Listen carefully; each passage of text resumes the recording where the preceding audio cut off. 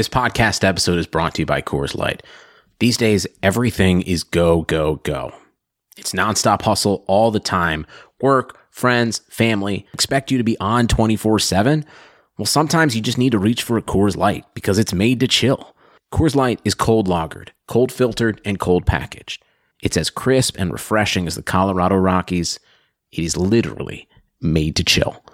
Coors Light is the one I choose when I need to unwind. So when you want to hit reset, reach for the beer that's made to chill.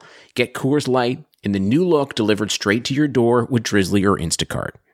Celebrate responsibly. Coors Brewing Company, Golden, Colorado.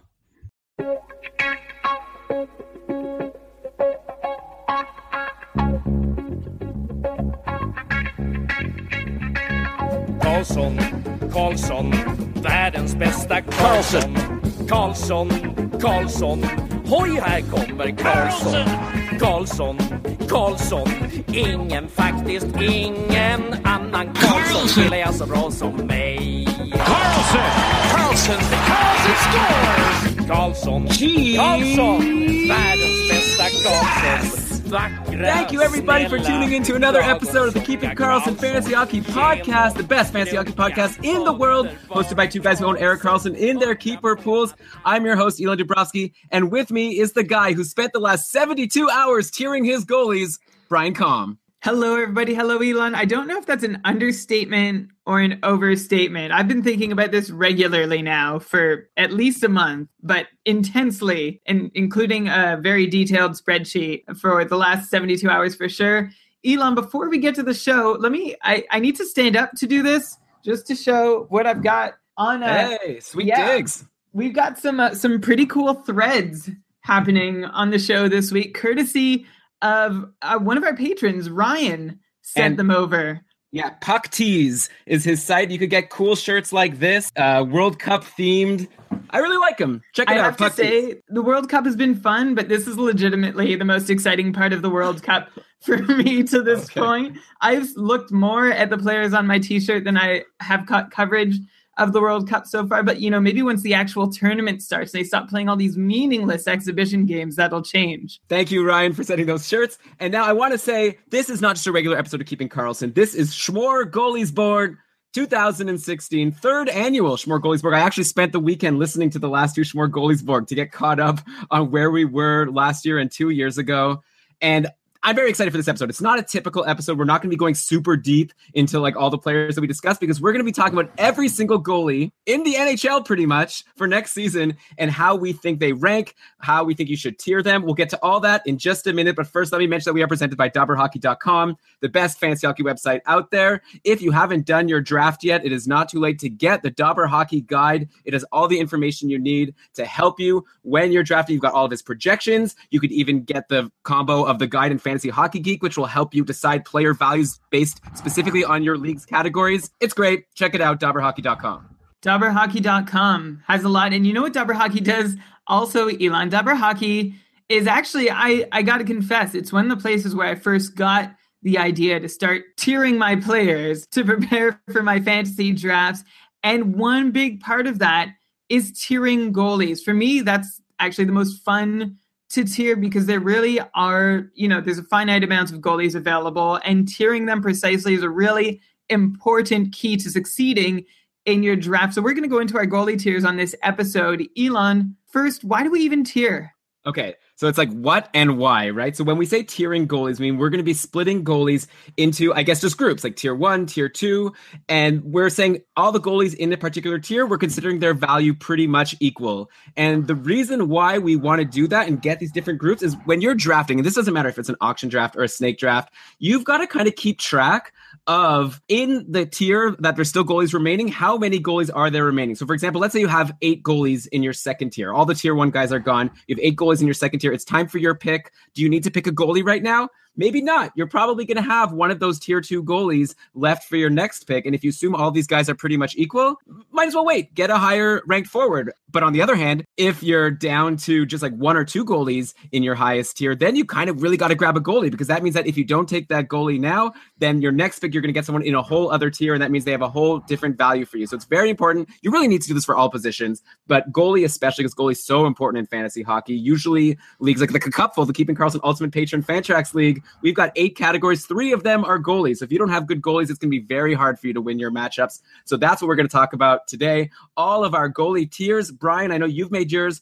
I've made mine. Yours are definitely more well-researched, but I'll still have fun comparing and telling you where I disagree. But why don't you go ahead and explain how you went about tiering your goalies? Sure. So for this edition of S'more Goalies Board, and every year, I try and add a little something new into it, and I'll get to that. But the basics are there's 3 main considerations when I'm making my tiers. The first one is a goalie's role. So are they a straight up number 1? Are they sharing time as a number 1, but maybe a 1A guy? Are they a 1B guy? Or are they a number 2 who has room to challenge? There's a lot of things that go in, but role and room for potential in that role. So room to challenge is also a consideration. That's the first one. Okay. Well, yeah, it's very important. If you draft a goalie, especially like your top goalie, you want to be able to trust that he's going to play a lot of games and help you in your matchups. There's no point having Brian Elliott last year, back when Jake Allen was getting all of the starts. It's like, great, Jake Allen is doing everything, and Brian Elliott's just sitting on my bench. So yeah, you want to have a goalie that you're going to be confident has a strong role on his team, for sure. What's number 2?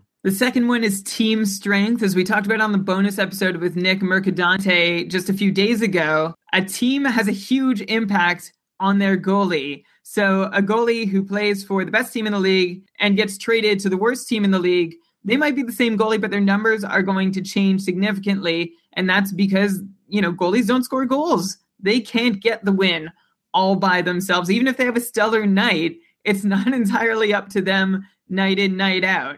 So what the guys in front of them are doing both offensively and defensively are important things to consider. Yeah, definitely. And pretty much every fantasy league has wins as a category. So even if you have like the best goalie that's going to help you in save percentage, if their team sucks, they're not going to get you many wins. So yeah, you want to have a goalie that's on a good team. That's the best, right? If you can have a good goalie on a good team. And I guess that gets to your third consideration, right? How good is this goalie in the first place? Yeah, so we've got role, we've got team strength, and I rounded out with talent. And that's something, a lot of us have different ways to measure how good a goalie is. The ways that I have chosen to measure my goalies the most this year, even strength save percentage and Mercad per 60 minutes, which for those who might not have gotten a chance yet to listen to the last episode, is essentially a way of determining how a goalie fares compared to the average goalie, depending on the shot location. So what it does is it takes shot location, or if you want to call it shot quality, into effect, decides how much of those shots a goalie should have stopped, and then measures whether a certain goalie stopped more than he should have or less than he should have. So a good Mercad per 60 minutes indicates a goalie who would outperform most of his peers who were in that net facing the exact same shots. Okay, so we've got our 3 sort of considerations now: team strength, talent, and role on the team. I think, Brian, it's time for you to define, how are you going to define the top tier? Like, who are the best goalies? But before we get to who are the best goalies, what would you consider to be a goalie in the top tier? What do they need to do in these 3 dimensions? So they need to be number 1. In fact, our first 3 tiers straight up, number 1 goalies. If you're not a number 1, if you're not a guaranteed number 1, I'm sorry, there's no room for you in the top 3 tiers. So tier 1, you got to be a number 1 goalie. The second part is that you have to either be really awesome yourself or be on an awesome team. And whichever one you're awesome at, the other one needs to be above average too. So I hope I'm articulating this well enough. It's like number 1 starter and somebody who is 1 part awesome and other part above average when looking at my 2 other considerations of team strength and talent. Okay, so you basically need to be awesome at all 3 of your dimensions. One of them you're allowed to just be above average. All right, give it to us, Brian. Who is in the top tier of goalies for this season? We have a message in the chat here. Matthew's saying that Brian will probably have Mason in tier 1. I wouldn't be surprised. Brian loves Steve Mason. Is he there, Brian? He's not there, but I'm pretty sure I still have him higher than you. We'll have to see when the time comes.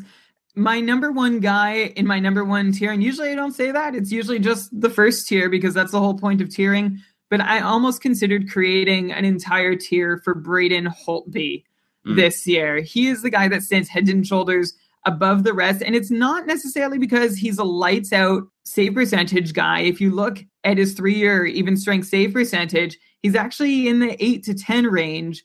But the thing is that he's the only guy in that 8 to 10 range without another issue to worry about. So he's proven his mettle over the course of the last 3 years consistently.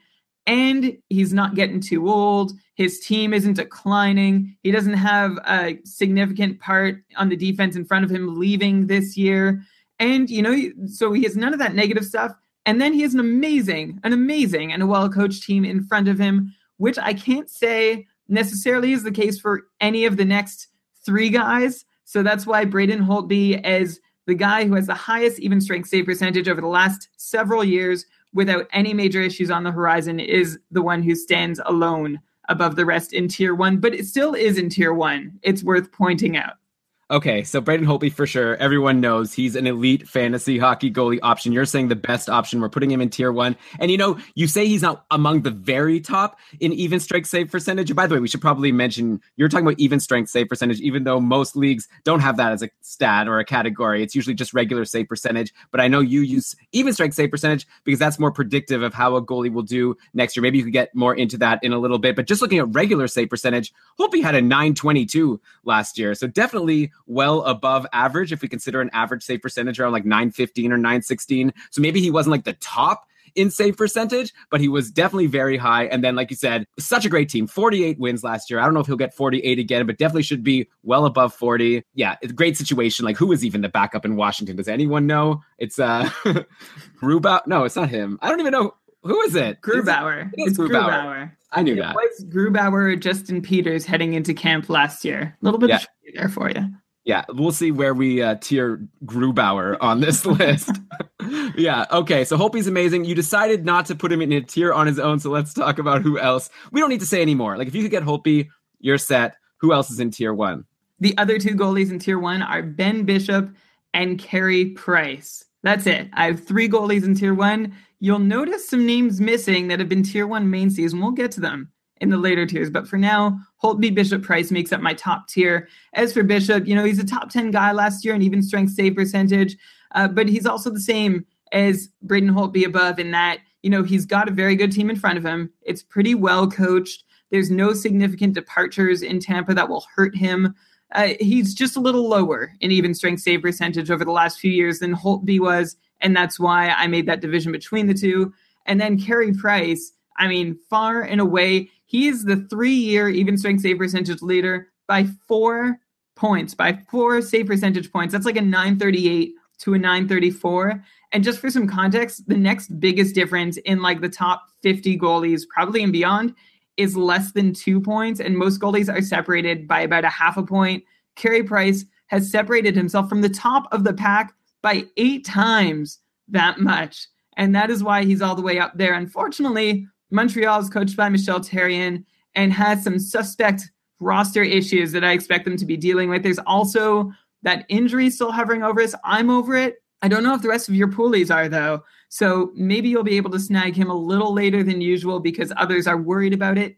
I'm personally not, which is why he still gets to tier 1 based on his incredible superhuman even strength performance over the last 3 years. Okay, so very interesting. It's interesting who you have in there. It's also interesting who you don't have in there. So first of all, who you do have in there, Ben Bishop is interesting. His situation, we talked about this last year on Schmore Goalies Borg. How good is it? Because everyone knows that Vasilevsky is a strong prospect in hockey. I don't even know if you could call him a prospect anymore. A lot of people think he's going to take over the Tampa net, and especially with expansion coming up, people are wondering if Bishop is even going to remain with the team all throughout the season or if they're going to trade him. I'm just wondering what you think about him in terms of his role on the team. Obviously, he's the number 1 going in, but do you think it's as strong as Holtby? I would say it's not as strong as Holtby, right? I wouldn't say it's quite as strong as Holtby. If one of those 3 guys is going to somehow lose their starting job this season, it'll be Bishop, except I don't think it's going to come down to that. Maybe he's a guy at the trade deadline if he's been, so-so through the first chunk of the season and Vasilevsky has impressed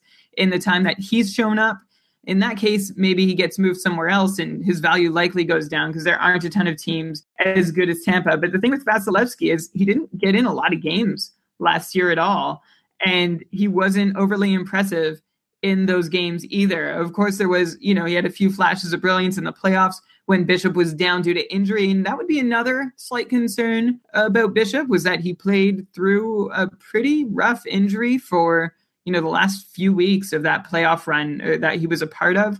And that would be my sort of concern with him, except I haven't heard anything else about it at this point, and I'm trying to put it behind me. But I would probably say the thing is that Tampa is so good, or so much better than Montreal, in my opinion, that I can't necessarily put him below Price in that top tier just because Price is so much better. I feel like all those factors sort of even out to make them about equally desirable options. Okay, yeah, Ben Bishop, by the way, 926 save percentage last year. I know you were referencing the last 3 years even strength save percentage and saying Holtby was a bit higher, but if we just look at regular save percentage last year, Bishop actually had the edge, though of course Carey Price blew them both out of the water. So Elon, how are we doing? Those are my 3 top tier guys. How many did you have in your top tier? So I had one more guy there, and I'll admit, it was tough to decide if he should go in tier 1 or tier 2. And I know that you disagree with me. I remember listening, by the way, to Schmore Goaliesborg last year. I just listened to it today. And at one point in the episode, we were talking about like our 4th tiers or something. And I put a guy in my 3rd tier and you scoffed at me so much. I said,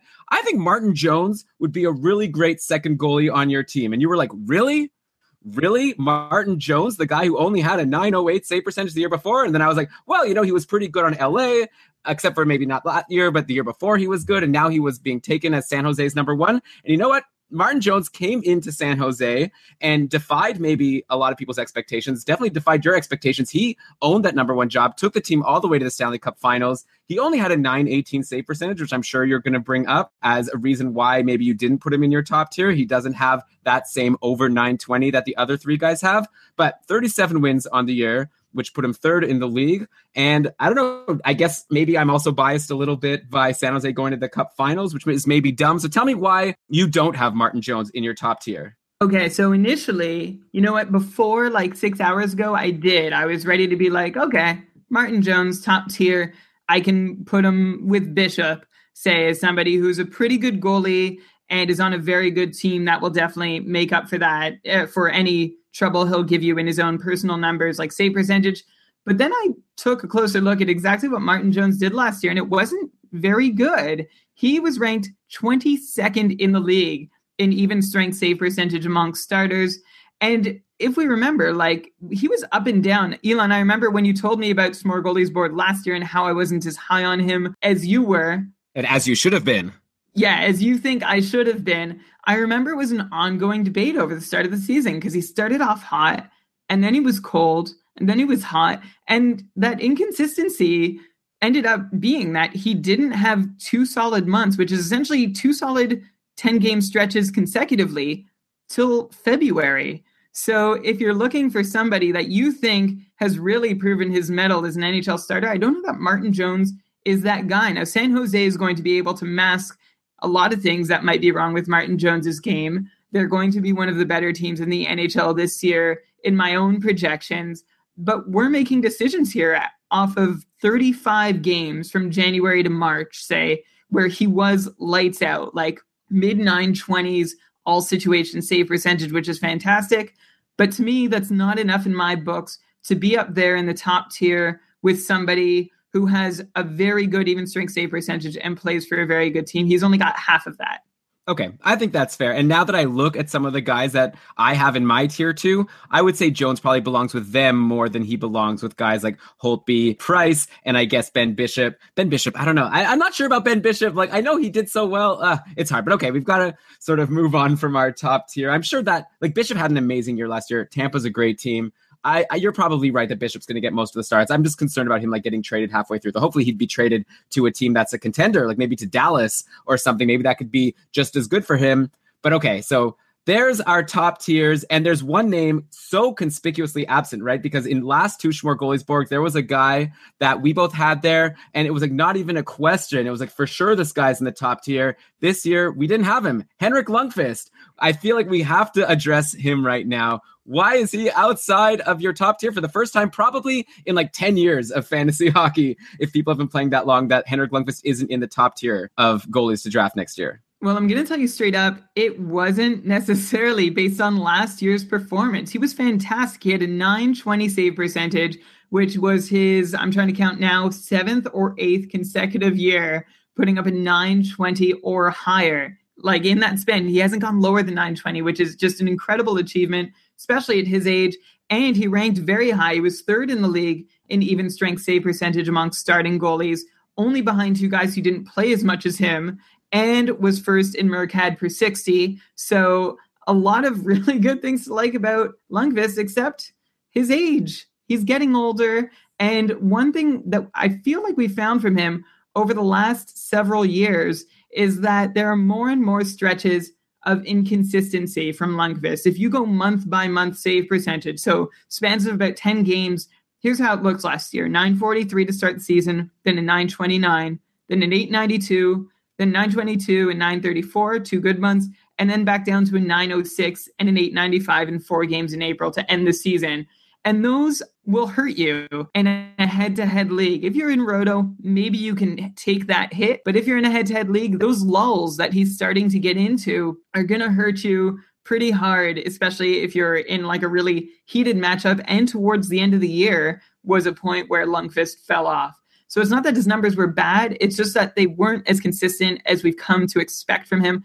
And I don't expect he's going to be any more consistent in the years to come. He still has a difficult Rangers D-core to contend with. And there's just that aging curve as well to keep in mind. So for those reasons, I feel very badly about this. I truly do, especially because last year, again, by all statistical measures, incredible season from Henrik Lundqvist. But from a fantasy perspective, he's just not as reliable week in, week out as he used to be. Okay, well, and also, even if we wanted to say he still is an amazing goalie, which I'm sure he is, like you say, there are some red flags with the age and maybe slight inconsistencies, but also we define the top tier as being a goalie in the number 1 role. Okay, check for Henrik Lundqvist for sure. A great goalie. Okay, check. Let's give him that. But we also said you have to have at least an above average team. I'm not sure. Are the Rangers an above average team at this point? Like, how many wins is he going to get? Like last year, he was still able to pick up 35 wins, which is good. Like that was around 7th. He actually tied for 4th with like 4 other goalies for wins with 35, actually with 5 other goalies. So a lot of goalies were there. So, but this year, I don't know. Now they've lost a defense in Yandel. We've already talked a lot about what's been going on the Rangers. Just when you look at their depth chart, to me, it just looks a little thin, especially on defense, which means he's really going to have to stand on his head. And I just don't know if I would consider the Rangers a good enough team for next season to put Lundqvist in my top tier. So that's the main reason why I'm putting him in my tier 2. At the top of my tier 2, but I would definitely consider him the next tier right along with Martin Jones. I agree, Elon. It's going to be an uphill climb. Maybe that's a little dramatic, but that's just my gut feeling for him to get to those 35 wins again. And my dream for Henrik Lundqvist this year is that they use Antti Raanta as a regular backup for him so that he gets rest during these periods and he can just use those rest periods to regenerate and get better and come in and be strong again. Okay, so, it's hard. We're going to have a bunch of tiers here. We got to make a cutoff. So, okay, now we've got our top tier. We're into our second tier. So in our second tier, now we're saying all of these guys we consider to be pretty much in the same group. So far, I had Jones, I think, in my top tier, but I think I'm going to move him to my second tier as well. So we both have Jones and Lundqvist in our second tiers. Who else rounds out tier 2 for you?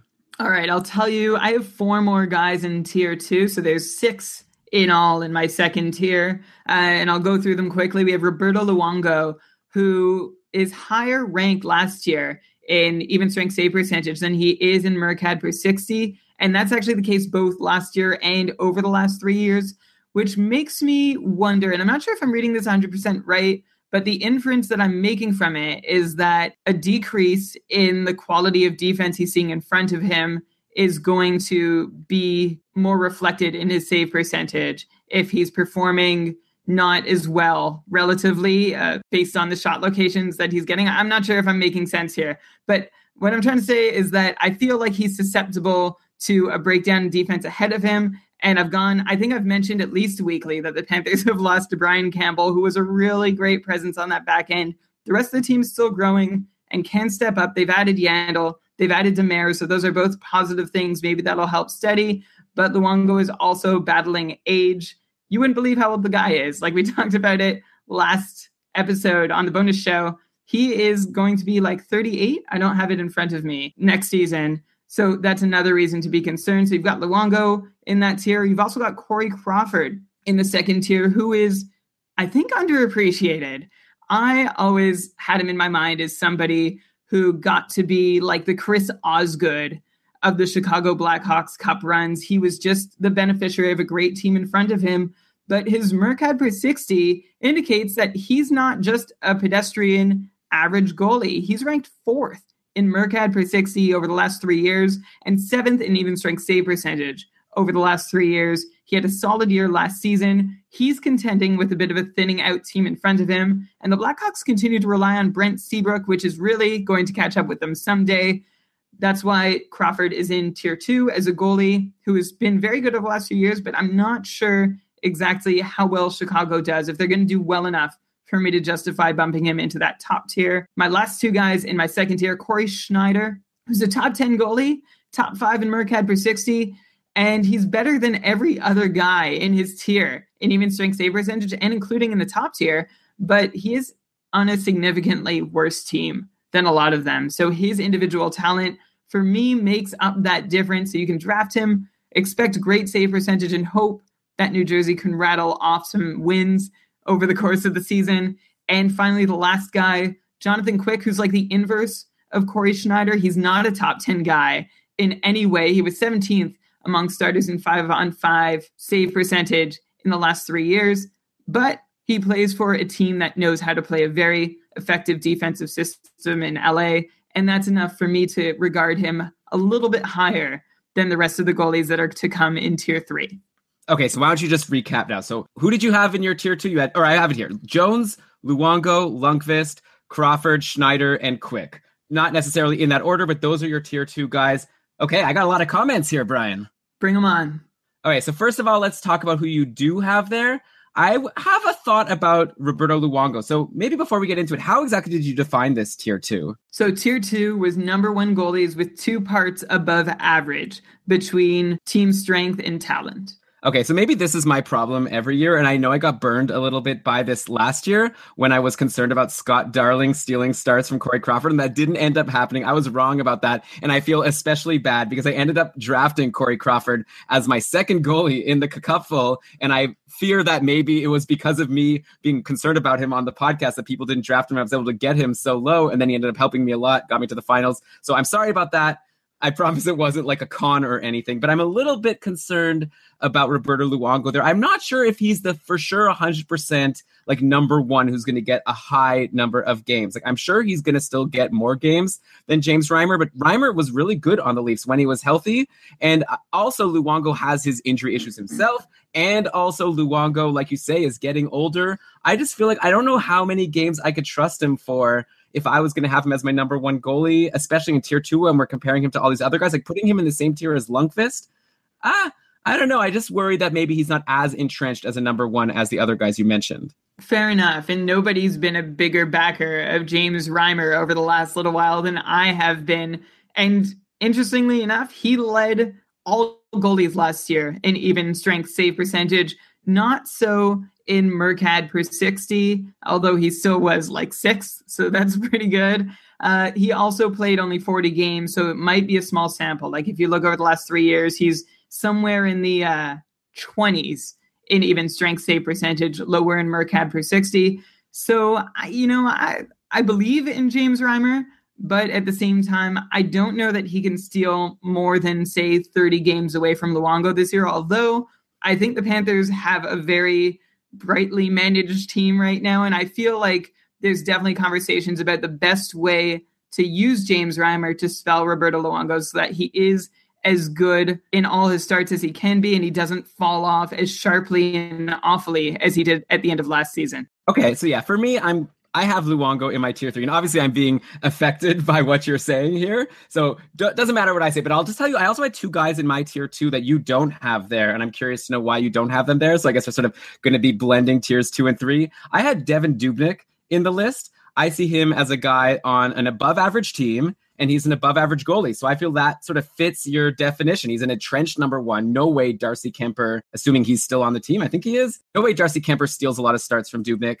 And also I feel like, yeah, he's a great goalie. Maybe not like one of the top, not like 2 years ago when he sort of ran away with being the top goalie for the second half of the season, but he's definitely above average. Like last season, he ended up with a .918 save percentage. Okay, a little bit above average maybe. And also I think Minnesota is a decent team, and maybe some of their players are aging, but I still think they're a playoff team. So that's why I had Devan Dubnyk there.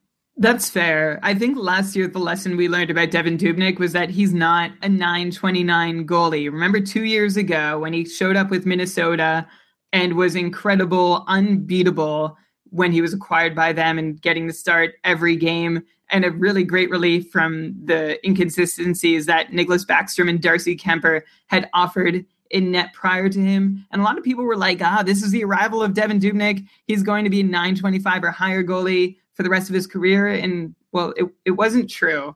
And I still think that the effects of that are still in play when people might be ranking their goalie tiers. I mean, he was very good last year. He was a top 10 goalie in even strength save percentage over the last 3 years, in large part on the strength of those huge games in Minnesota where he was a brick wall. He's a top 15 guy, but his Mercat per 60 is a little bit lower, which suggests that there are several other goalies in the league who might have been able to stop more of the shots that he faced. So, I mean, I want to agree with you. I want to give you Devan Dubnyk, but I think he's a lot more similar to my other tier 3 guys than he is my tier 2 guys. Right, and that's fair. And at the end of the day, we need to split these guys up in a reasonable way so that we can decide for our drafting strategy. And you're going to sort of also, at the end of the day, you have to sort of go with your gut a little bit and have to feel like, who are you more comfortable with? And you're saying you like Dubnyk more along your tier 3 guys. That's fair. The other guy who I put in tier 2, which I know you're going to scoff a little bit, but I have a feeling. And so bear with me. And a lot of people, by the way, in the chat room have been guessing people that they think are going to be in your tier 2. And so maybe they're surprised that Pekka Rinne wasn't there. I'm seeing some people guessed him. I saw a guess for Talbot. I see a guess for Tuukka Rask. You didn't have any of those guys. And that's actually none of those guys are the ones that I'm thinking of that I put into my tier 2. So maybe this is a bit of a shocker. Maybe you'll tell me I'm dumb. But I think I have Jake Allen in there. He is now the number 1 goalie on St. Louis. No more Brian Elliott to worry about. Like, he's going to get a ton of starts. I think St. Louis is an amazing team. Like, they're more than an above average team. I would consider them one of the top teams in the league. So now we've got entrenched number 1 on an awesome team. And he's not a bad goalie. Like, last year he had a .920 save percentage. Maybe you could go more into like the even strength and the Mercat per 60. But I guess I'll need you to convince me why Jake Allen doesn't belong there at this point. Yeah, so his raw save percentage definitely put him in a better position than his other numbers did. If you look at his adjusted goals saved above average, which is same as Mercat per 60, by the way, of just Mercat per 60 is easier to say and credits the creator, only to be fair. And his even strength save percentage rank, they show him to be like a very middle of the road goalie. And he's been blessed with really great protection in St. Louis, and he hasn't been able to take advantage of it.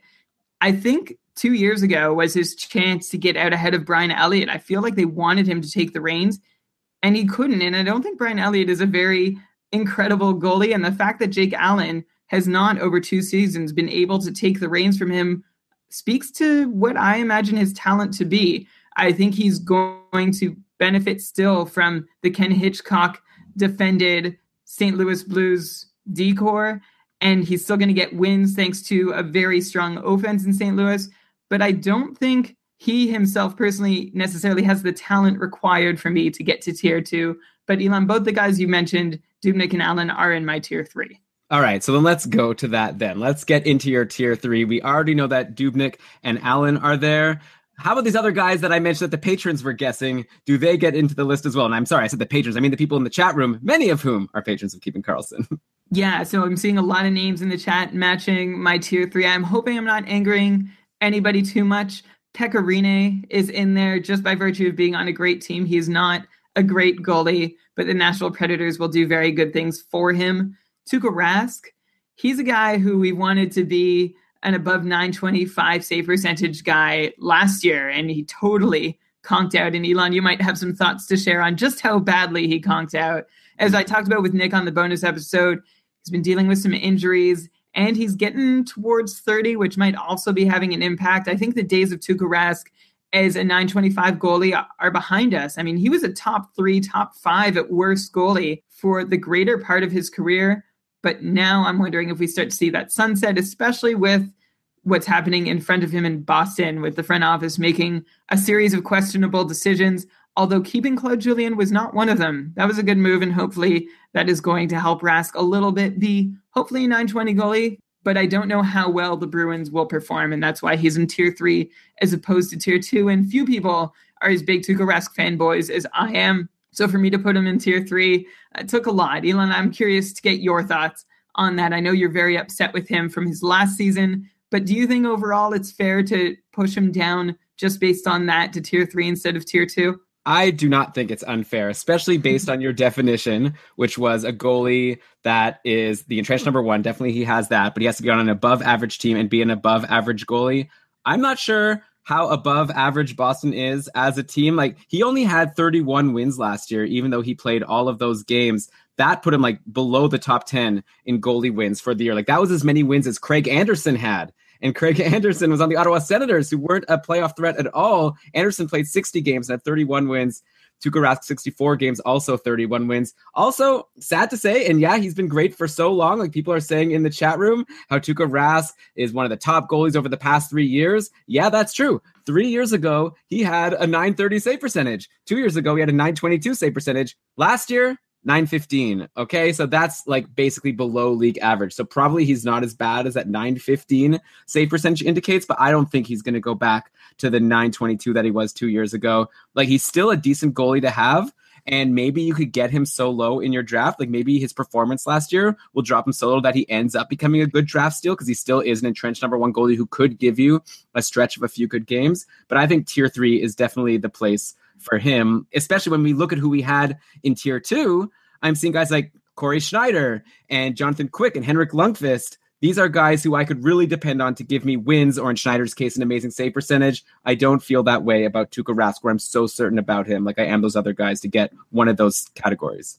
Yeah, fair enough. I just, I'm so reluctant to do it that I need someone else to remind me that it is the okay decision. Essentially for Tuukka Rask, again, I'm lowering the ceiling on what I expect from him, or what I can hope for from him, from like a 924 to a 925 to hopefully a 920 if he shows up really strong this year. I have one other guy in my main Tier 3, and then I kind of cheated here, but I'll get to that. The other guy, so we have Rinne, Rask, Dubnyk, and Allen so far in Tier 3. Number 4 is John Gibson, who is not as impressive as you might think. I want to put that out there. I know he's got the pedigree. I know he's been a blue chip prospect for a long time. I know he performed quite well last season for the Ducks, but I don't believe that he has shown me enough to convince me that he's an above average goalie in the league yet. Like, if he was a late round draft pick with no hype behind him, I might consider him a career number 2, and that the Ducks are making a big mistake by giving him this number 1 job. But essentially, he's where he is because of the star power attached to his name. He was 12th last year in raw save percentage in all situations, but he was heavily buoyed by a very high shorthanded save percentage, which is something that has been shown to not necessarily be repeatable from year to year. So he's not going to be able to count on stopping 93% of the shots while his team is on the penalty kill. He was second only last year to Robin Lehner, and that gives you an idea that just about anybody can finish at the top of this category in a given year, although Robin Lehner played several fewer minutes. Similar minute comparables, Yaroslav Halak had a decent penalty kill save percentage. Ben Bishop had a good one last year. Brian Elliott also had a good year on the strength of his penalty kill save percentage. The point I'm making is that I'm just not sure that Gibson will have that magic in shorthanded situations. Again, that remains to be seen. And if you look at his just 1 year totals at even strength, so take away all that advantage he got there, he falls all the way to 26th amongst starters in even strength save percentage, which is not very good. 23rd in Mercat 60, so there's no light to be seen there. Gibson is borderline Tier 4. The reason that he's Tier 3 for me is because he's a guaranteed starter. Guaranteed starter on a good team, right? Anaheim is a definite playoff team, in my opinion.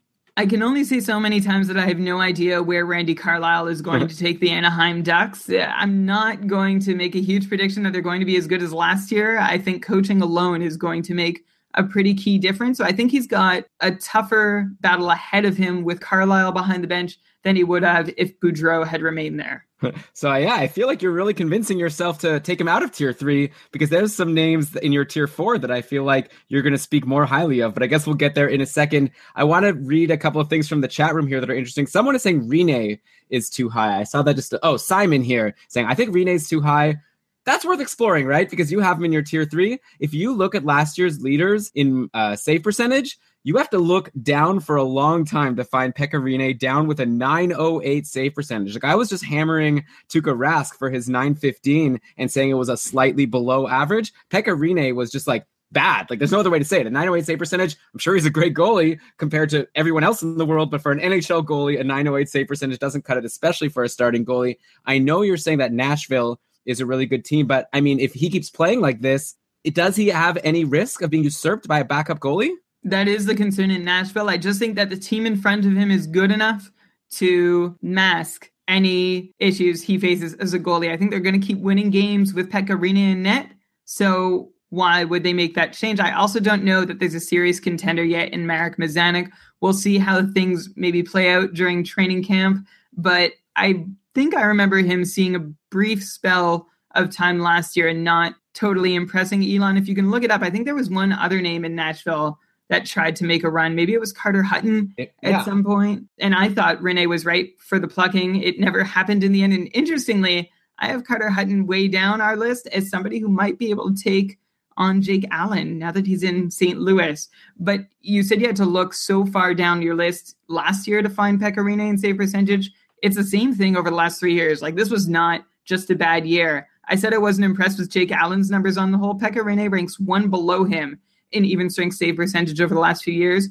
But even worse, and actually much worse, Pekka Rinne is essentially dead last in Mercad per 60 amongst starters over the last 3 years. And that means you could put in essentially any other NHL goalie and they would have performed much better than Tuukka Rask would have. An average goalie, an average NHL goalie would have performed quite a bit better than Pekka Rinne has based on shot location in Nashville. So for that reason, I understand why Pekka Rinne might seem high at tier 3. I just don't see the Preds losing enough games for him to start to be doubted. I think he can hold steady well enough without completely embarrassing himself so that he holds on to the job, especially with no heir apparent. Okay, but let me ask you this. If you're drafting your team for the Keeping Karlsson Ultimate Patron Fantrax League, the 3 goalie categories are wins. So yes, we're happy with him there, or it's actually win goalie points. It's basically wins plus some points for overtime losses. Okay, then there's save percentage, which we don't think he's going to be good in. And then there's save points, which means he has to get a lot of saves, but also not let in a lot of goals. It's like a save minus 8 times goals against. Anyways, those are the categories. Would you be happy with Pekka Rinne as your number 1 goalie in the couple? I guess tier 3 means you're saying that you'd want one guy in the top 2 tiers. But if you had Pekka Rinne on your team, would you be happy with it? You know, I'd be okay with it. Elon, we made some rankings with that save point stat. I wonder if you can find them quickly enough to reference where he fell in the league last year in that stat. But I think he's going to be okay in wins. And save percentage, here's a strategy tidbit. In a head-to-head league, save percentage week to week fluctuates significantly. A really good goalie who puts up a strong season-long save percentage might still have a rough week once every 2 or 3 weeks, and that puts you at a disadvantage for that week. So Rinne, on the flip side of that, can have a really good week 1 out of every 2 or every 3 weeks, and depending on what your opponent's goalies are doing, it's just not such a repeatable thing from week to week. There's a lot of chance involved in save percentage as a category in head-to-head leagues. And that's something that is important to consider when making decisions just based on save percentage. Now, if you're in a roto league, in that case, Rinne is going to hurt you a lot harder for a save percentage because that is a season-long thing. But on a week-to-week basis, it's like, you know, what 8th seed teams believe entering in the playoffs, anything can happen. Yeah, okay. That's funny that you say that. And yeah, it's fair. Plus, you could also maybe play him or sit him in the games where he's playing against an especially tough team. There's things you could do to try to control for your save percentage for sure. And you could also not play him if your other opponent has already gotten a bad save percentage. So there's things you can do. I agree. Okay, Brian, choose your own Adventure Time. You choose what you want to do next. We could either talk about one guy who in the chat room, people are saying they're surprised that he didn't make it into your tier 3, or we could go with me telling you the guys that I had in my tier 3, which don't include that guy. Or you can talk about this sort of bonus extra tier that's part of your tier 3, sort of. Where do you want to go? I would like to hear your guys, but how about I rattle off the rest of my tier 3 and then we'll go to you? Is that cool? Okay. Yeah. So you're saying, so what exactly are you doing here? You're saying that you have someone that goalies who are in your tier 3, but not as high as these guys. Can't we just call it a different tier then? So these are the goalies that I think are going to win their number 1 battles, and that would be enough to push them up into tier 3, in my opinion.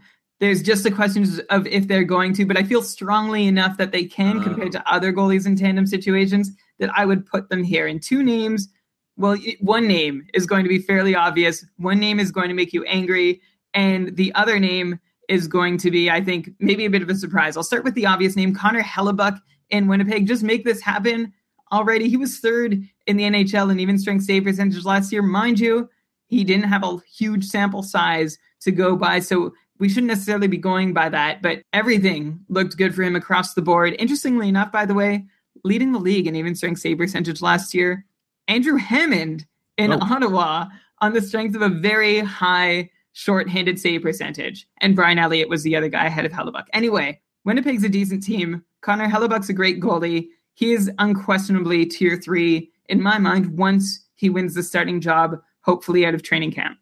This is interesting. So these are guys who you think will be in tier 3, but there's just a bit more risk associated with them. You want to say that the number 1 goalies, but you can't say with 100% certainty that it'll happen because that's out of our hands.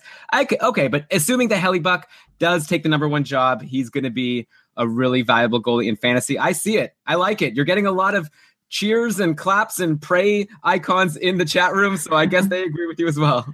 Okay, that's probably the least risky of these 3. The next least risky, the second least risky guy of these 3, Steve Mason. Here he is. It's time to put out my boy, Steve Mason, who, I was always down on until he won me a very competitive league in a late season trade when I acquired him and didn't expect any. Anyway, whatever. We have history, me and Steve Mason. But last year, anyone who was making history with Steve Mason was sorely disappointed. He had just a .918 save percentage, so like a smidge above average, was losing starts to Michael Neuwirth. But here's where I look at even strength save percentage and say, man, he really deserved better. And I just want to go over quickly, because I don't know if I have, why we look at even strength save percentage, and I've alluded to it, is because all situation save percentage takes into account some small sample save percentages like shorthanded save percentage and power play save percentage that are small samples, so they're not necessarily reliable and they're not necessarily repeatable. Okay, so that's why I look at even strength save percentage. Steve Mason, 4th in the entire league in even strength save percentage, 4th in Mercad per 60, and that was no fluke. He's a top 5 guy in the 3-year sample for both. There's no question in my mind that he is a number 1 goalie. Whether Philly wants him or not is another question, but he is an incredible goalie when given the reins. Unfortunately, Philadelphia, well, they have a guy ready to challenge. Michael Neuwirth is not chopped liver, and the team in front is, so you can't really bump him up to tier 2, even if he was the undisputed number 1. But Steve Mason is my second least risky tier 3 pick of the risky guys. Yeah, it's a lot of fun. Steve Mason, his numbers, like you say, I guess if I were to summarize what you're saying about even strength save percentage versus regular save percentage, you're kind of saying he got a raw deal in that a lot of his goals he let in were on the shorthanded side. Like, it was when Philadelphia was shorthanded, and those are obviously harder shots to save. And I guess it makes sense to say that that's not really his fault. As much it's a lot harder to save shots when your team is shorthanded, and you're saying he did really well at even strength and just got hammered shorthanded. My question to you is Philadelphia the type of team that we can trust to maybe not take so many penalties next year? Because if they're going to keep taking penalties, then they're going to keep hammering Steve Mason's save percentage. So Steve Mason, I'm just doing some sorting here. If you look at how much time he spent on the penalty kill, and some of it is a function of playing 54 games. A lot of the guys ahead of him played 65, 66. So amongst goalies who played about as many games as him, he probably saw about the 5th most penalty minutes. It's not a huge sample, though. There's only like 8 guys who played about the same amount of games as him. So I don't know if it's a function, if it's a matter of him seeing fewer penalty kill situations or him just rebounding. Like, he finished 52 out of 55 goalies who saw some kind of time on the penalty kill. And actually the guy below him was Connor Hellebuck. And the other guy just under Hellebuck is Andrew Hammond, who we talked about as having such a great even strength save percentage, but only had a raw 914. I'm digressing a little bit. The bottom line is I expect Steve Mason's penalty kill save percentage to bounce back regardless of whether he faces more or less time on the penalty kill. Okay, Brian, give us your third risky but potential tier 3 goalie. All right, here comes the controversy. I haven't really been able to keep an eye on the chat. I've just been so excited about what I'm talking about. Marc-Andre Fleury is my third tier 3 risky goalie. He had one of his better years last year, like one of the best years in a while, if you look at even strength save percentage, but it was all overshadowed by Matt Murray coming in during the playoffs because Fleury got concussed. And then Fleury came back probably before he should have and looked really weird and awkward in the net. And that also hurt his standing and erased a lot of the amazing things he did for Pittsburgh. Remember at the start of the year, they couldn't score. They stayed where they did in the standings because of Marc-Andre Fleury. That's why I think he still is starter material in the league. If it's for Pittsburgh or not, I don't know. But in my conversation with Nick a few days ago, he did raise some red flags about Matt Murray. And for me, that was enough to say, I think Fleury is going to win the starter's job. You know, he's only been so-so in his 3-year sample, and he is turning 32. So it's not like a sure deal for me. But I think that maybe Murray trying to get some more experience and feeling some extra pressure and being in this goalie battle, I feel like Marc-Andre Fleury's experience and talent might win out. Okay, it's a good call, like, I think, because he's the kind of guy, maybe you don't want to depend on him as your number 1 goalie, but if you could get him late as your number 2 goalie, and then he ends up stealing that job in Pittsburgh, he could end up being like one of the top 5 most valuable fantasy contributors. Like, Pittsburgh's probably going to win a lot of games. I think it's worth taking that risk, and I have a feeling a lot of people are going to be taking Matt Murray ahead of Marc-Andre Fleury, especially if you're in a keeper league. Even a shallow keeper league, I think people are looking at Murray as maybe one of these top goalies you have to grab because he'll carry your team forever. Let them maybe do that, and maybe you could just enjoy Marc-Andre Fleury and get that win next season. Also, Julian in the chat room is saying that maybe they'll play him a lot to up his trade value. I don't know about that, but you know that obviously one of these goalies is going to have to be available for Las Vegas in the expansion. So maybe it's possible that Pittsburgh will just want to give Fleury a lot of time so they could trade him for someone at the trade deadline. And again, usually teams who trade for someone like that are teams that are going for the playoffs or going for the Stanley Cup. So it would probably be a decent destination for him. Maybe he could go to Dallas. Dallas is just my team that I think people will get traded to at the trade deadline just because Niemi and Lehtinen are so bad. And I guess we'll get to them at some point on this podcast. By the way, Brian, it's 8:55. Oh my gosh, we have so much more to go. But yeah, I think it's a good call. Dallas is obviously the best team that needs a goalie. So I see why you keep going there. I also agree with you that Matt Murray is likely to be the first Penguins goalie taken in most drafts. So I'm saying don't be that guy. I won't be that guy for sure. And here, it is getting late. I'm still good to go, though. It's more goalies board. It's a special night. Elon, how about we do this? How about you tell us who you had in tier 3, point out the guys that I didn't have, and then we'll talk about the patrons, and then we'll head to tier 4. Sounds good, man. Okay, we're giving a lot of people a lot of behind-the-scenes stuff here. Schmore Goaliesburg, again, it's not our regular episode. Normally, we have everything really well organized, exactly what we're going to talk about. Here, we're going to talk about every single goalie. So obviously, we're going a bit off the cuff. I hope you guys have been enjoying it. All right, I actually am looking at the guys who I had in my tier 3, and now I'm kind of embarrassed, and I feel like they don't belong there. They should be in tier 4. Because we're talking about goalies that are in great situations and above average team and goalie. And actually, the 3 guys who I had there, now that I'm thinking about it, maybe they're not above average teams. Maybe they're more like average teams. Maybe I'll just save that. I'll mention who they were when we get to tier 4. But before we move forward, let's thank the patrons of Keeping Karlsson, because we just want to thank them. We love the patrons, and we want to tell you thank you so much for supporting the show all throughout the summer. The people who stuck with us throughout the summer, we appreciate it so much.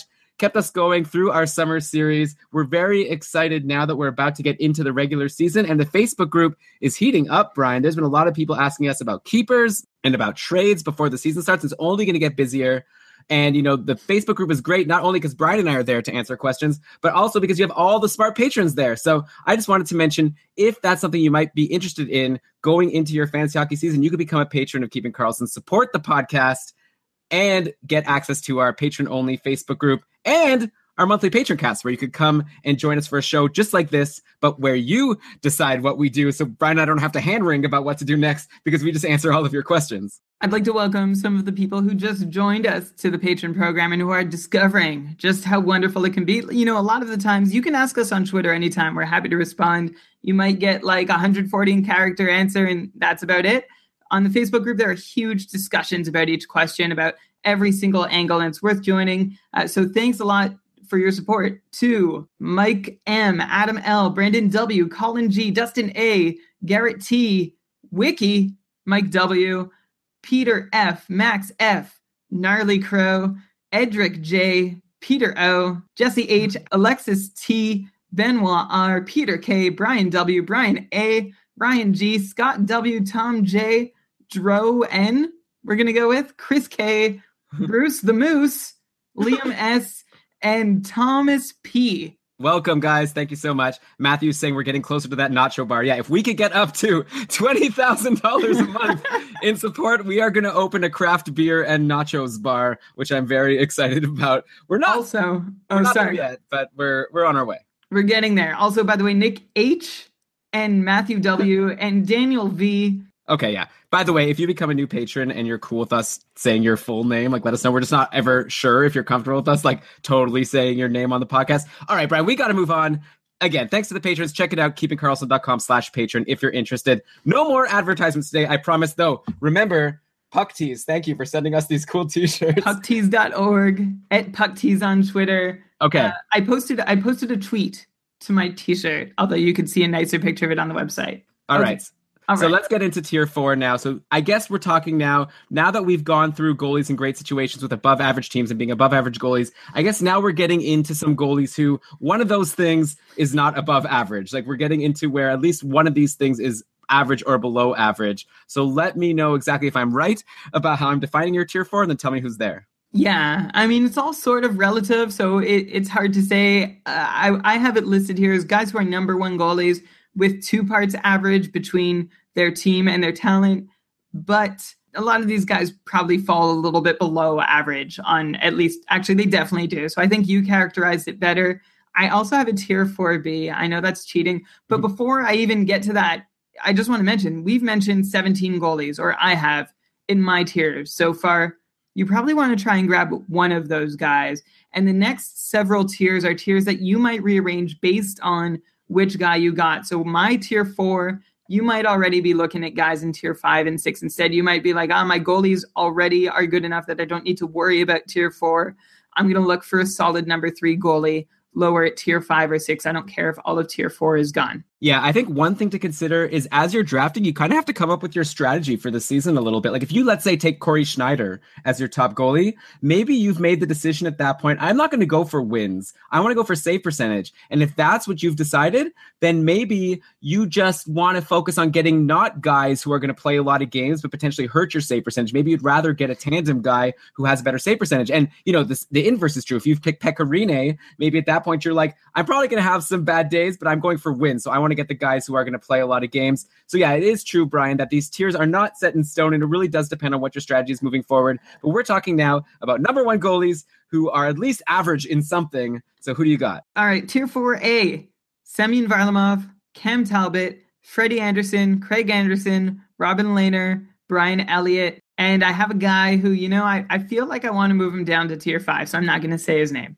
Wait a minute. Okay, that's funny because I see your list. All right, so first let's talk about who you talked about. So we've got guys here. These are goalies, to me, who are like for sure still number 1 goalies on their team with like very little competition, but we're not sure if like they're that good and also how good their teams are. Like Semyon Varlamov here. How about I'll give you my comments on each one, then you can sort of chime in and let me know what you think about them. Yeah, sure. But you've definitely identified the theme here is that they're all undisputed number 1 goalies.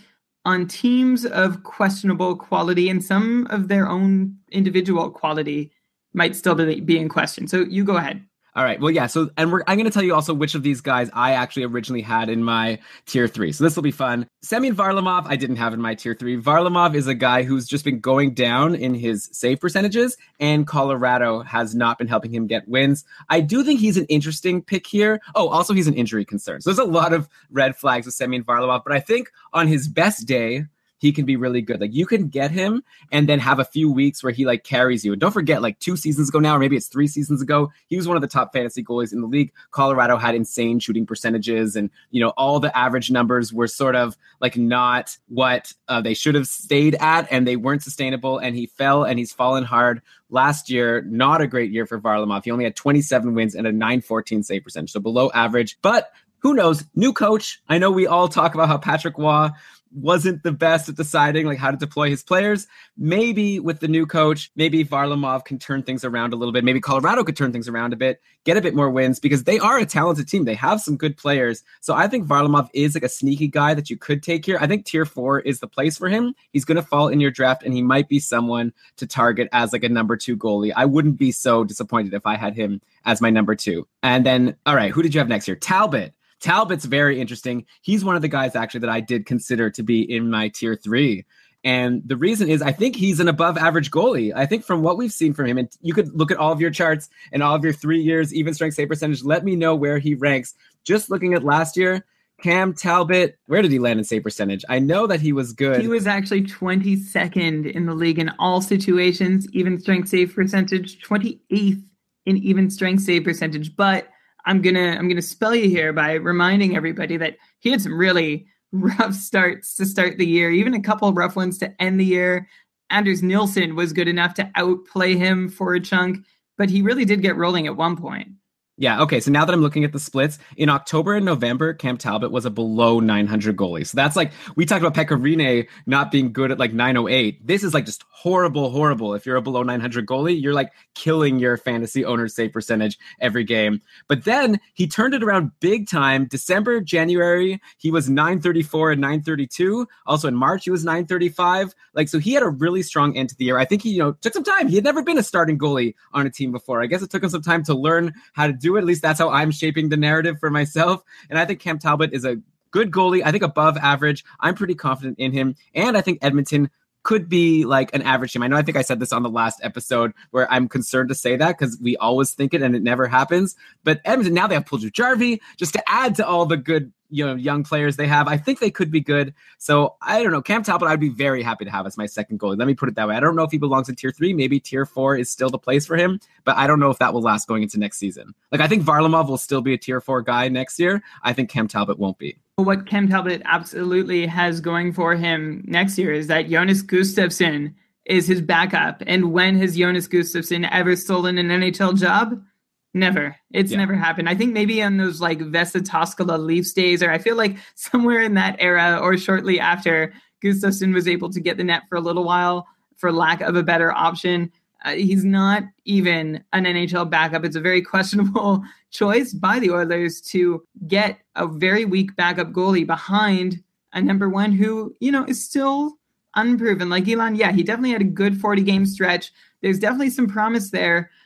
Just not 100% yet, but there's no doubt that he's going to be a strong volume starter and could have more endurance than Varlamov. Okay, yeah, and maybe we should speed up a little bit how we talk about these guys. But then you had Frederik Andersen. I think we've said a lot about him over the summer series. He's going to Toronto. We expect Toronto to be better.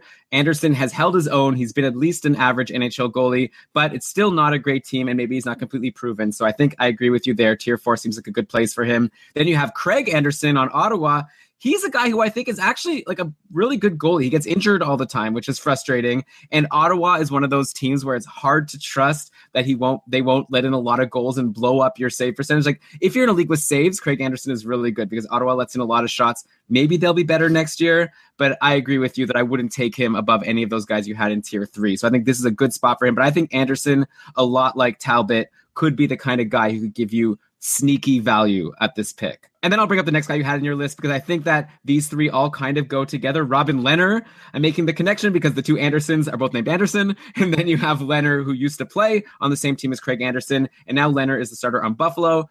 You're higher on Lehner than I am. We talked about him actually on an episode a couple of weeks ago, so we don't need to go into him too much, but you think that he still has some upside there and Buffalo could be a good team. I think Lehner is just unproven, and I think he's an injury risk, so I wouldn't be happy with him as my number 2 goalie personally. So of all the guys we've mentioned so far, just answering back to some of your points, Frederik Andersen is probably my favorite of the Varlamov, Talbot, Anderson, Lehner group. He's ranked the highest. He's the top 15 goalie in even strength save percentage, or at least he was last year. We haven't seen a huge sample from him, so we'll see what he does with a heavy workload. Craig Anderson, yeah, he's been okay. I used to like him as a sneaky above average goalie. Now he's more of like a sneaky average or below average goalie. And I'm starting to wonder, I'm getting in my own head here, if Andrew Hammond is a risk, leading the league in even strength save percentage last year, only over 24 appearances, but he was also just crushed by his shorthanded save percentage. And I wonder what he might be able to do with more time. There's Matt O'Connor and Binghamton also pushing. I don't know. I wonder if Anderson is riper than he's been in the past. Is that ridiculous? I think that you're pulling a Darling that I did last year. I think that Craig Anderson will lose games not because of his backup, but because his groin is going to get injured or he's going to cut his hand or whatever Craig Anderson does to get injured. So I'm not saying Andrew Hammond is going to like proactively take the job, but I'm more open to the idea today than I ever have been. And Robin Lehner is just a wild card. He could be great. He might not be. We know he's going to get a lot of starts in Buffalo either way.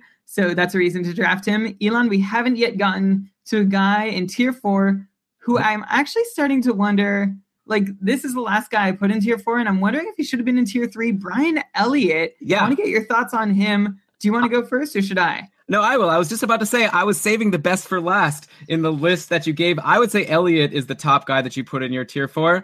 Calgary, was not that great, but in my opinion, the reason why Calgary was especially bad was because their goaltending was so bad. So I feel like it's so hard to decide how bad of a team Calgary is or how good of a team they are because Kari Ramo and who was that guy? Red O'Bara?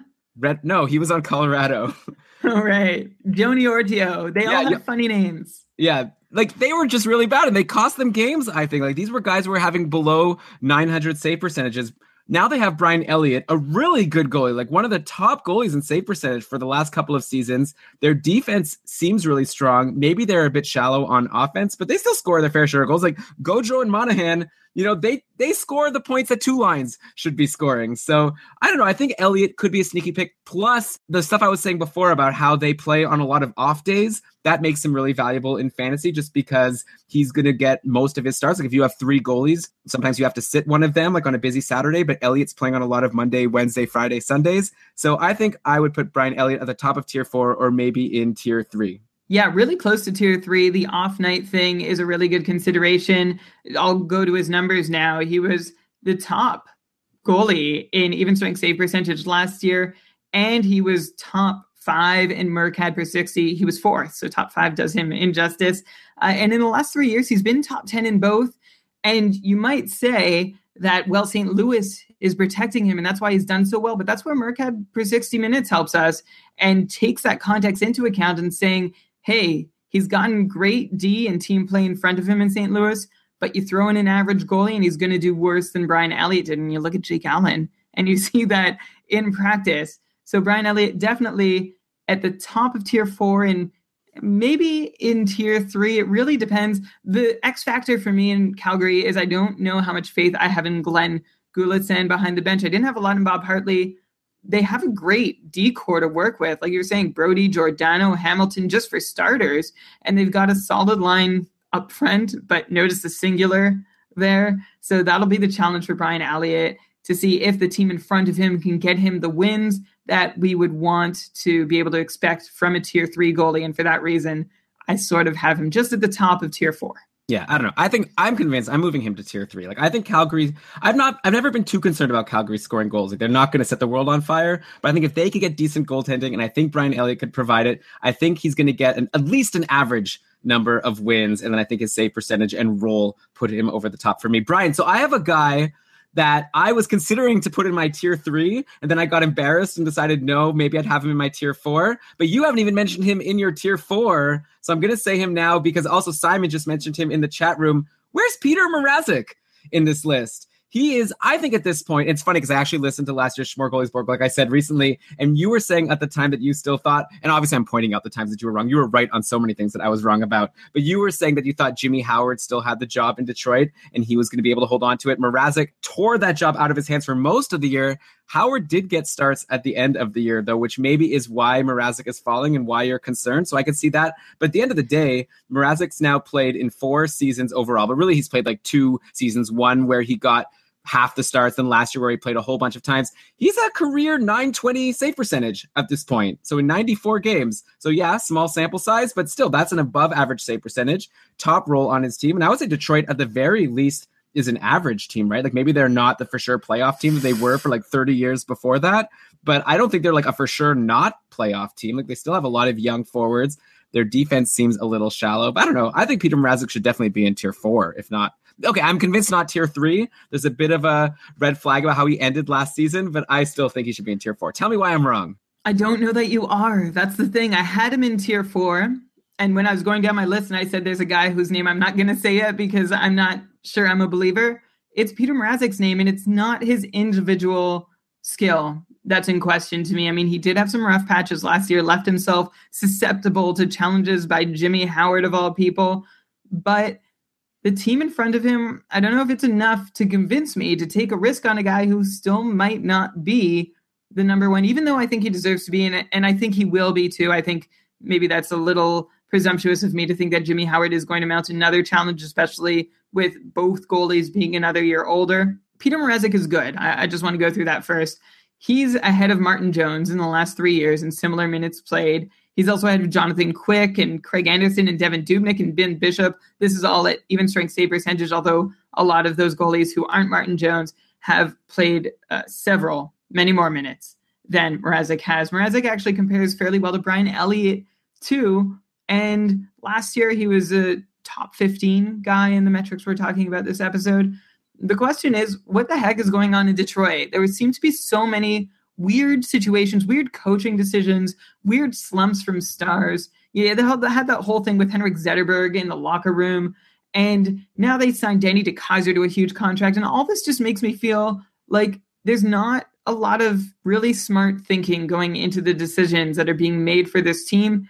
And because of that, I'm just not sure that Detroit is as close to teams like Colorado and Edmonton and Ottawa and Toronto and Calgary as they are to teams like Columbus and Vancouver and Arizona.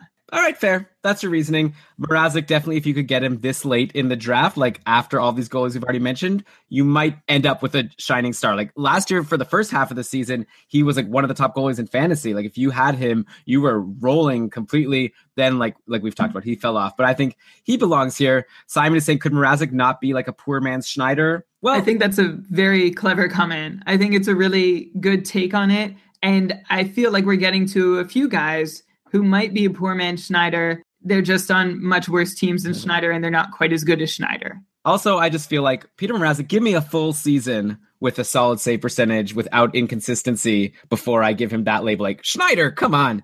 Like, he's been so good for so long, even on not great teams. So I'm not ready to say that yet. It's an interesting thing to say, but I don't want to depend 100% on Mrazek giving you like a really great save percentage. He did it for a while. I want to see it for a full season. Brian, there's one guy we haven't said that last year was in tier 3. Now we don't even have him in tier 4. 2 years ago, in our first Smorgasbord episode, he was in tier 2. So he's really fallen off, and I want to get your thoughts on him. I had him still in my tier 4, but maybe like I'm just clinging to something that's falling away. But no love for Sergei Bobrovsky, the former Vezina Trophy winner. Like, yeah, last year was not great for sure. Only 15 wins, a 908 save percentage, his worst year by far in a long, long time. But at the same time, you know, before that, he was one of the top goalies in the league. He had 918 the year before that. So that's like at least above average. And before that, like 923. The year before that, 932. That was that Vezina year.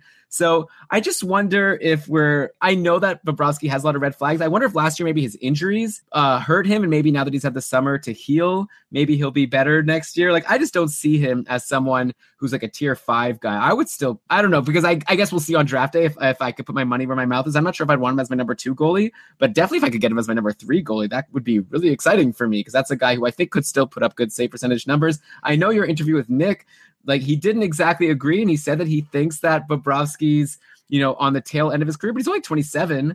Like, I guess it's these injuries. I don't know. Like, why is Bobrovsky so far down from last year for you? Because of what I've seen in the last 2 seasons and 3, and injuries, for sure. I mean, that incredible Vezina season he had was the lockout-shortened year. He had a .932 over 38 games. Great. He followed it up with an above-average season, .923 in 58 games. Still very good. And then followed that up with a .918, and then a .908 last year. I want to see more than what I've seen. So far, he's had 100 games where he's played like an above-average NHL goalie very convincingly. I think he might have also had a better team in front of him in those years, a better coach on the bench.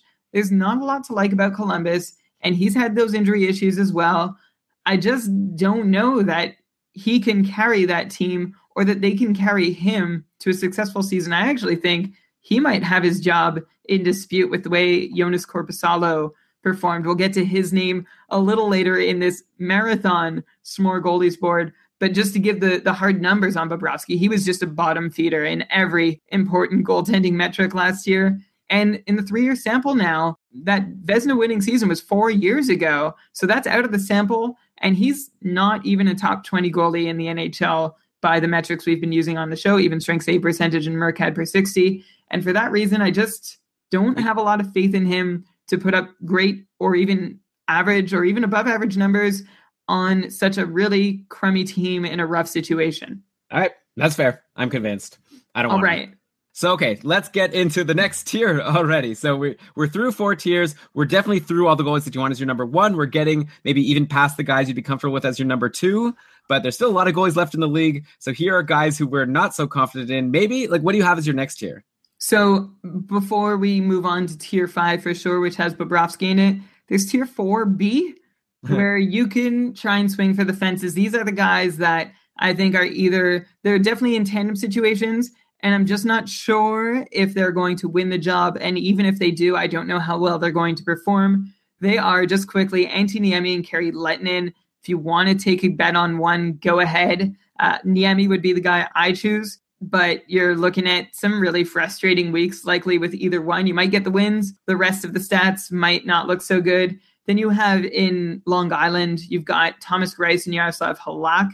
I think Greiss is the better goalie at this point of the two, and I'm actually quite confident by the end of the year he will be the number 1 goalie. But the New York Islanders have taken, I think, a bit of a step back. I don't know that they're on that same exciting trajectory that they had been for the 2 years prior to this, losing Okposo, adding Ladd, and just not making any strides forward necessarily, while teams around them might have been doing so. So I don't know if you can consider Greiss as a number 1 for the New York Islanders being as good a thing for this upcoming season as it might have been last year. And the other guy who I think is in tough to win his tandem battle is Matt Murray. He's got a shot. That's why he's still in tier 4B and not a lot lower. But I'm not sure that he's shown me enough to make me want to grab him or categorize him in any higher spot. All right, so tier 4B here for you is interesting. It's like guys who, if they steal the job, they're in tandems. All these guys, Niemi, Lehtonen, Greiss, Halak, and Murray are in tandems. If they could steal the job, they could be higher tier guys. But unlike the ones you had in kind of like 3B, where you were confident they would win their jobs, these are guys where you don't have much confidence.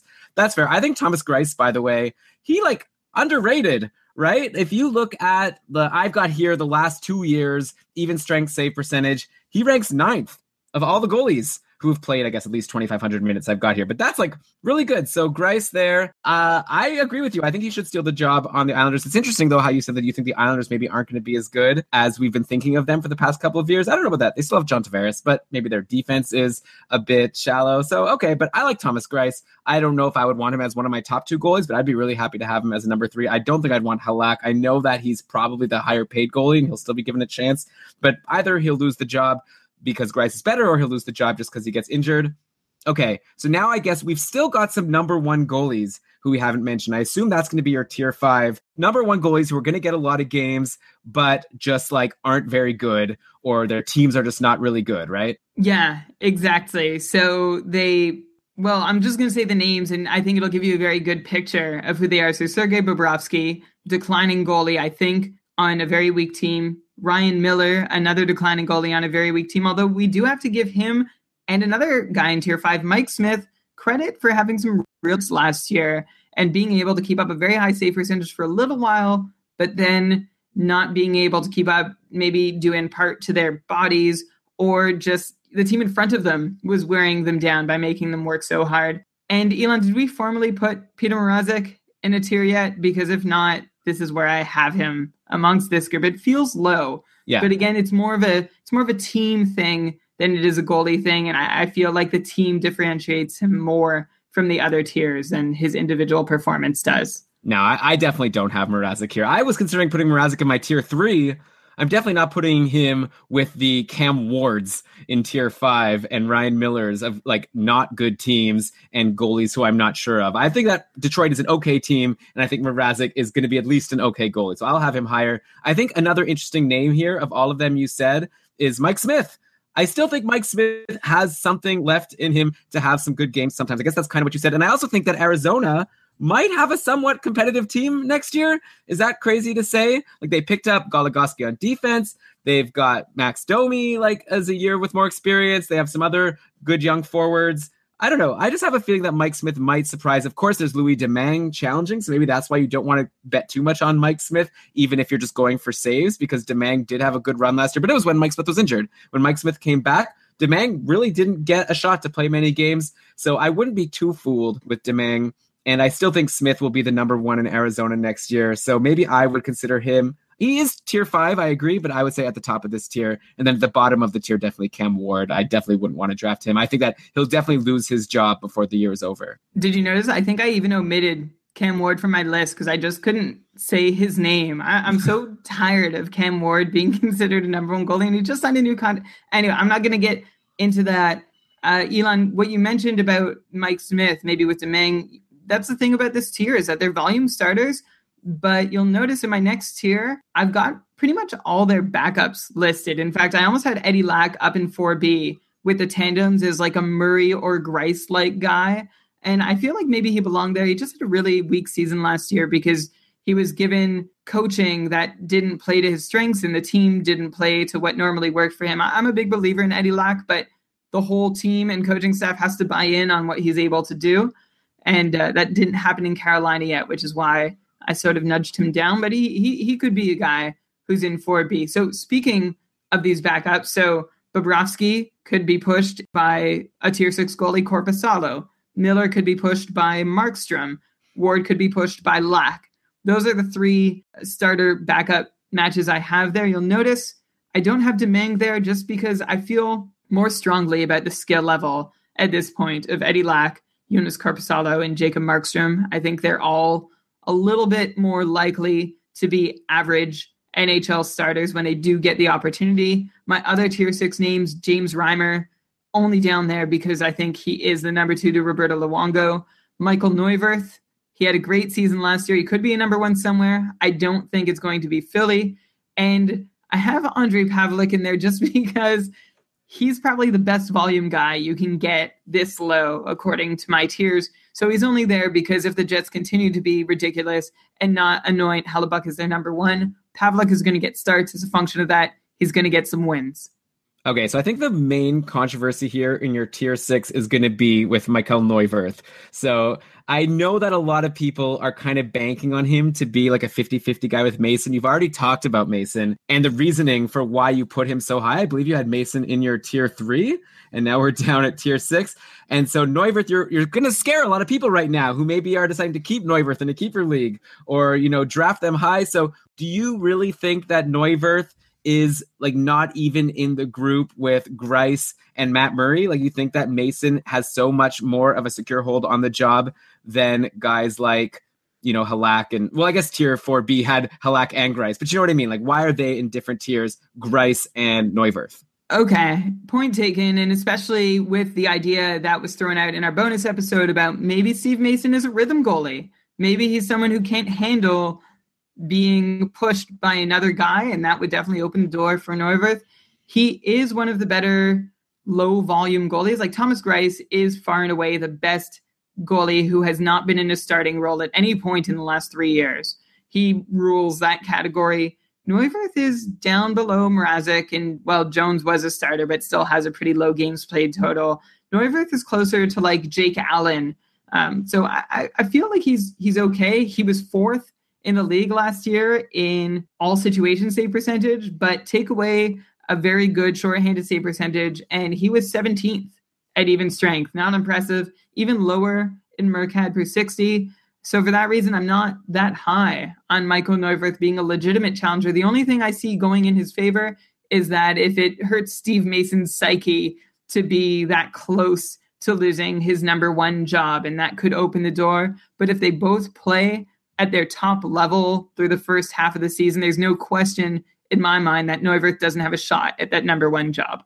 Okay, so that was tier 6. Number 2s you think have a chance to threaten for number 1. You had Reimer, Lack, Neuwirth, Korpisalo, Markstrom, and then Pavelec there just because you had to put Pavelec somewhere.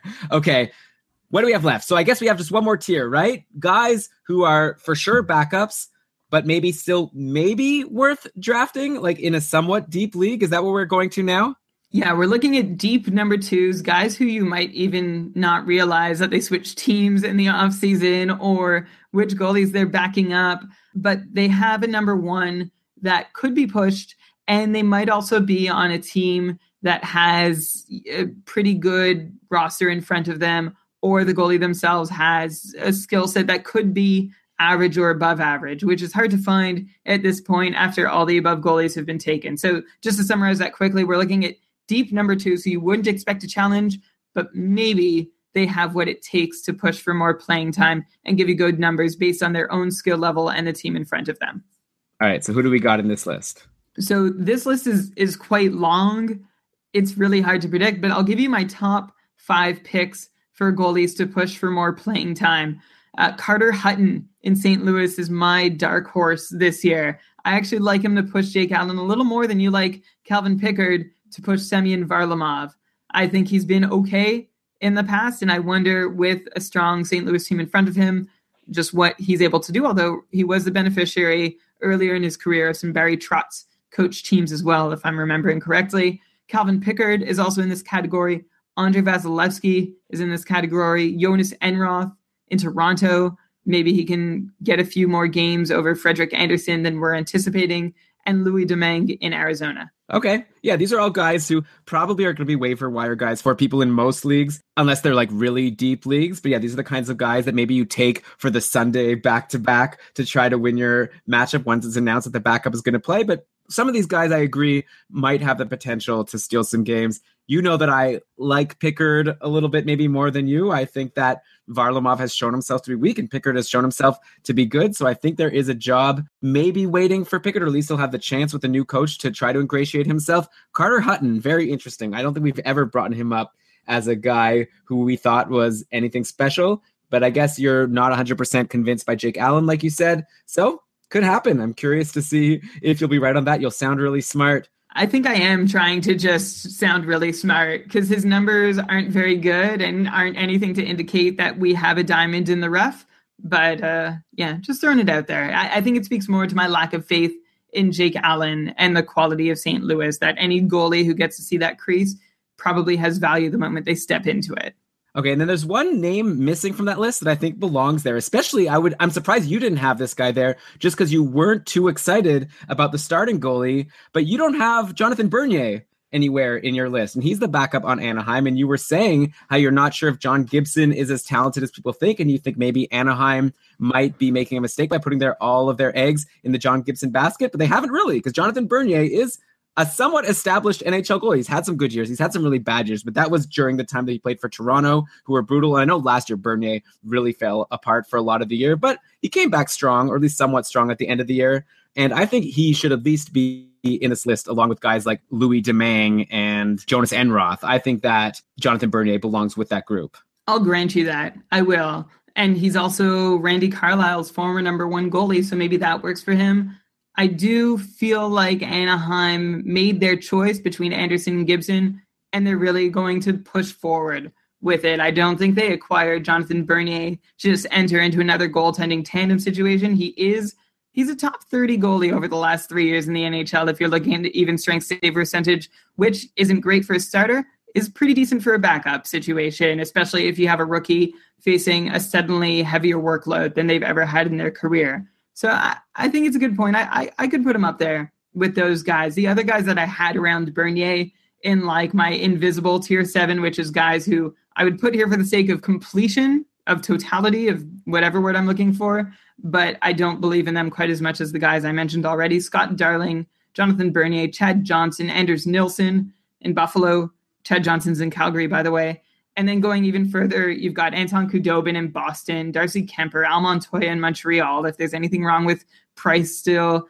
Mantis Armalis, he's currently the number 2 goalie on the depth chart in San Jose, but not necessarily the guy who will be the backup.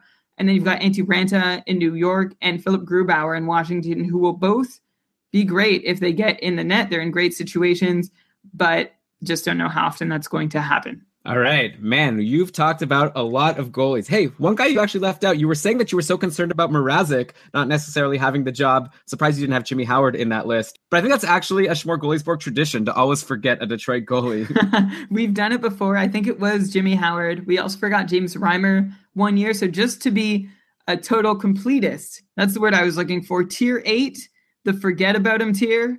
Jimmy Howard, Jonas Gustafsson, Curtis McElhinney, Brett O'Bara, Jeff Zatkoff, Keith Kincaid, Andrew Hammond, although maybe I'm not so sure. I think I want to bump him up to one of those invisible tier 7s. Jean-Francois Berube, Garrett Sparks, and Michael Hutchinson.